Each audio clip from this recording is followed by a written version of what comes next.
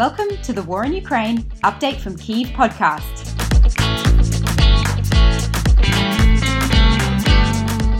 I'm Jessica Ganawa, a lecturer in International Relations at Flinders University in Australia, and I'm pleased to be joined today by Sascha Dov Bachmann. Sascha Dov is a professor of law at the University of Canberra and co-convener of the National Security Hub at the Institute for Governance and Policy at the University of Canberra. Sascha Dov is a Lieutenant Colonel of the German Army Reserves and has worked with and advised NATO as well as the defence forces of several other states, including Australia, on hybrid warfare and information operations. Sascha Dov's research focuses on issues of emerging global security threats, hybrid warfare, information operations and cybersecurity. So I very much look forward to diving into a discussion of some of these issue areas on the podcast today and how they relate to the current conflict in Ukraine. So thanks so much for joining me on the podcast today, Sascha Dov.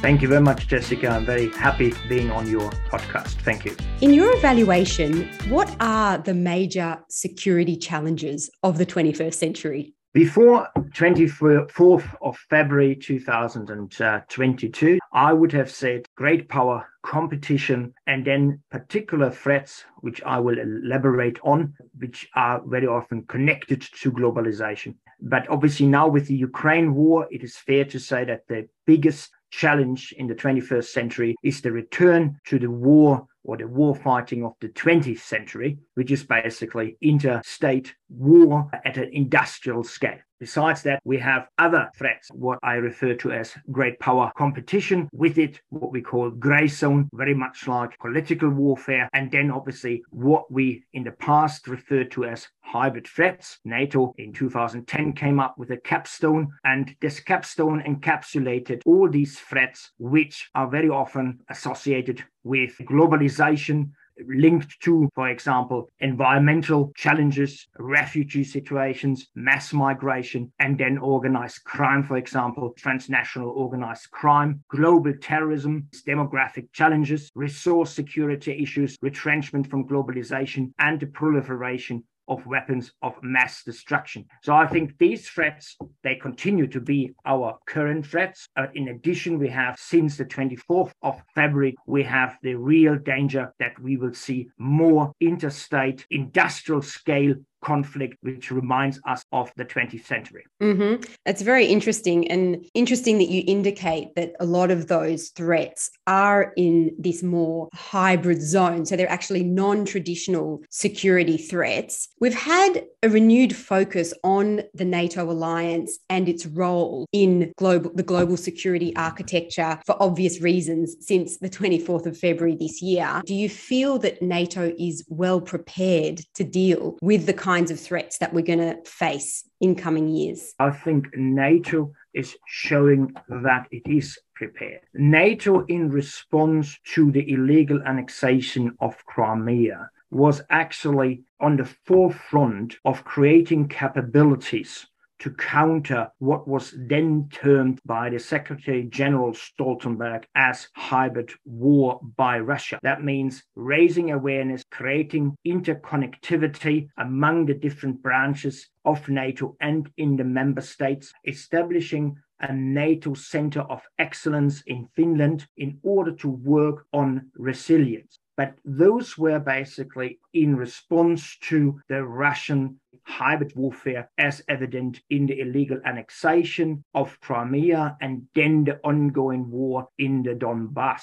We have seen that NATO has done a lot to strengthen its traditional kinetic deterrence. And we are talking here about battle groups, we're talking about air policing, we're talking about trying within the organization to focus on the risk that Russia began to pose since 2014. So we have seen that NATO responded to this new multimodal threat scenario. NATO has done a lot here, not only in responding in military terms, but also in terms of trying to apply what is called a comprehensive approach, which involves multi-stakeholders, that means civilian and military, and trying to basically work together together to have a type of response readiness. Mm-hmm. And it's interesting that a lot of those measures were actually developed as a response to Russia's leveraging of hybrid methods post 2014. So with those incursions into Ukrainian territory in 2014, 2015, could you say a bit more about how you view Russia's relative success in using hybrid warfare pre-February this year, or whether you do view it as a success or not? So I think it is fair to say that Russia actually was quite successful. And whether you now refer to it as hybrid warfare as NATO does, whether you want to refer to it as reflexive control or even the Gerasimov doctrine, many people, and me as well, we dispute that there was such a thing as the Gerasimov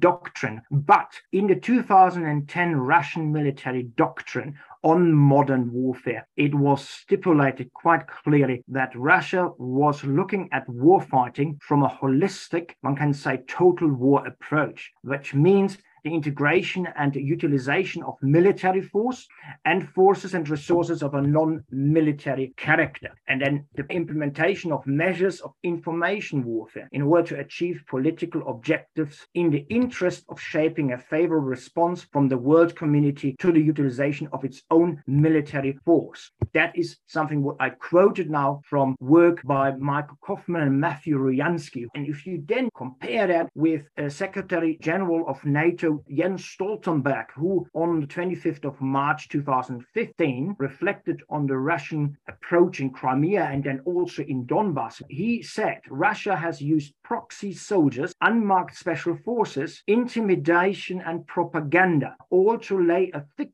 fog of confusion, to obscure its true purpose in Ukraine and to attempt deniability. Stoltenberg said NATO has to be ready to deal with that, what he refers hybrid warfare. In Crimea, it was these green men. It was Russian troops which were legally there because they had bases they were allowed to use, and reinforced by special forces units. They intimidated the then very, you can say, poorly led and poorly equipped Ukrainian armed forces. So very successful. But then as a next step, moving to the Donbass, there Russia actually went to the traditional, you can say, approach of hybrid warfare, where you blend the conventional and unconventional, the regular and irregular assets. You had at any given time Russian soldiers on leave fighting in the Donbass. They were fighting side by side by the Donbass irregular units. So again here creating deniability.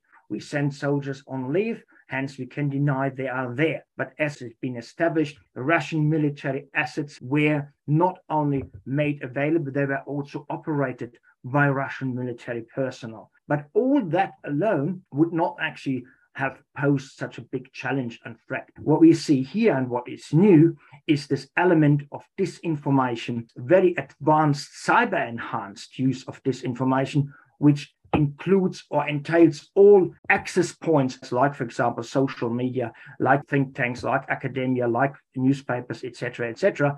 But because it is cyber-enhanced, it actually is much more powerful because it goes out quicker, it is very hard to control and actually to counter. And that makes it so dangerous. Mm-hmm. Then, why has Russia been relatively not as successful post 24th of February in terms of their military engagement in Ukraine? Are they still using those aspects of disinformation, cyber warfare in the way that they were previously, or has that been somewhat abandoned as they've gone for this more full-on strategy of military confrontation? It's a very good question. Why did Putin commit to a 20th century style of large-scale conventional warfare against Ukraine? Important is one thing to note. Because of NATO and the European Union working so hard on raising awareness and finding an approach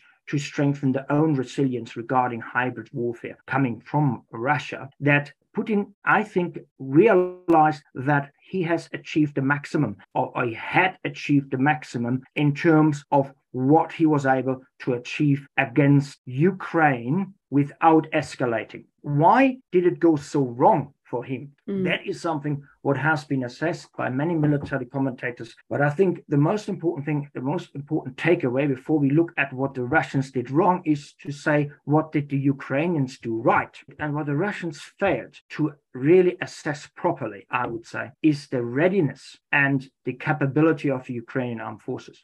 We are not talking of today looking at the support, the kinetic, the lethal support that Ukraine has enjoyed. We are talking of the first, I would say, week of the conflict. One can really say that Ukraine has done a lot since 2014. It has completely modernized its armed forces, mostly with the help of the United Kingdom and the United States. Ukraine had substantial support in terms of, for example, anti-tank and also, for example, anti-air defense weapons like the Stinger, the very famous Javelin anti-tank missile. Putin's war plan didn't work out, was solely due to the quality of the Ukrainian armed forces. And that was a direct basic result of years and years of reorganizing command and control, working with allied partners regarding training leaders, officers, and establishing a strong, you can say, an NCO element. That means non-commissioned officers, which are very important and is very absent in the Russian army. The NCO, that is the sergeant, the leader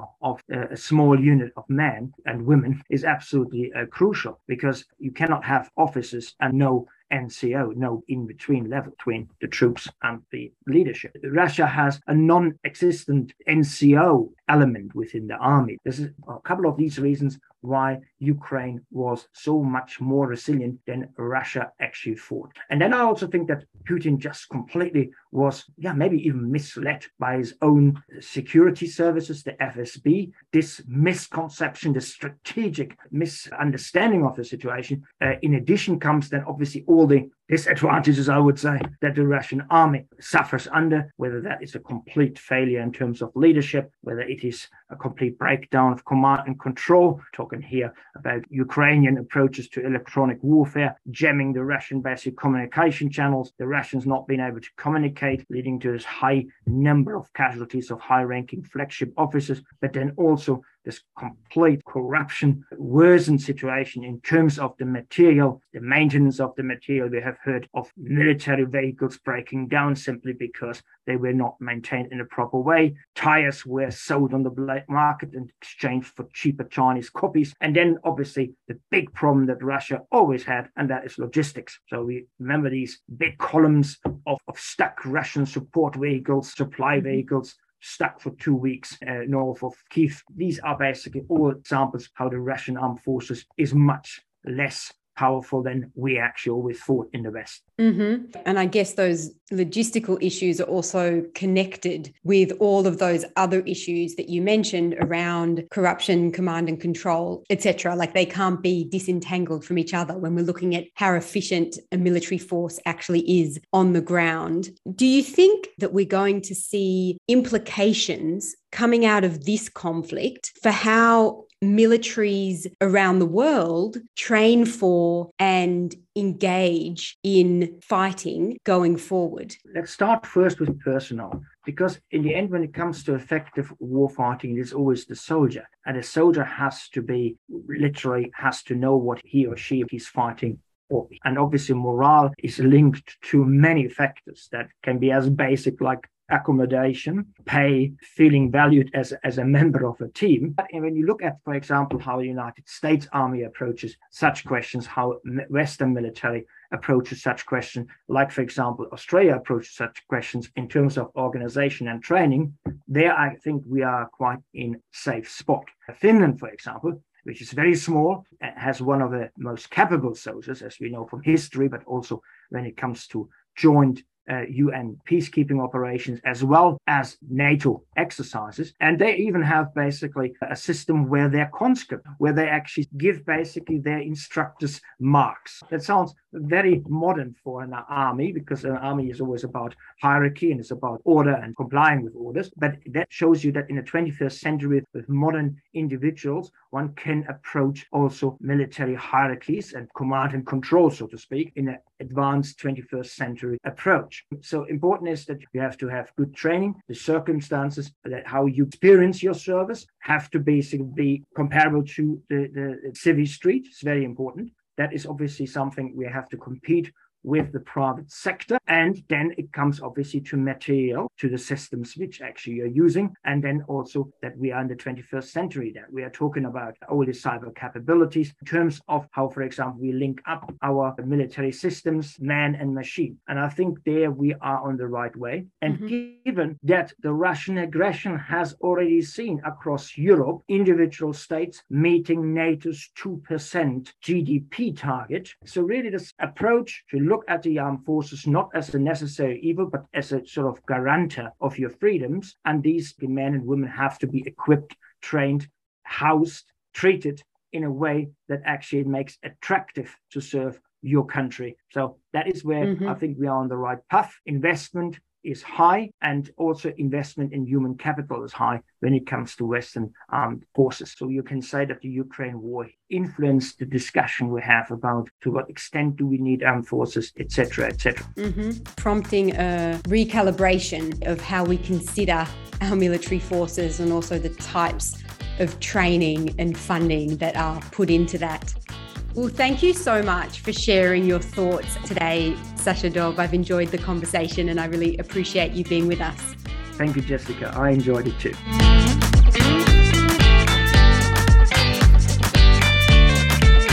You've been listening to the Update from Kyiv podcast.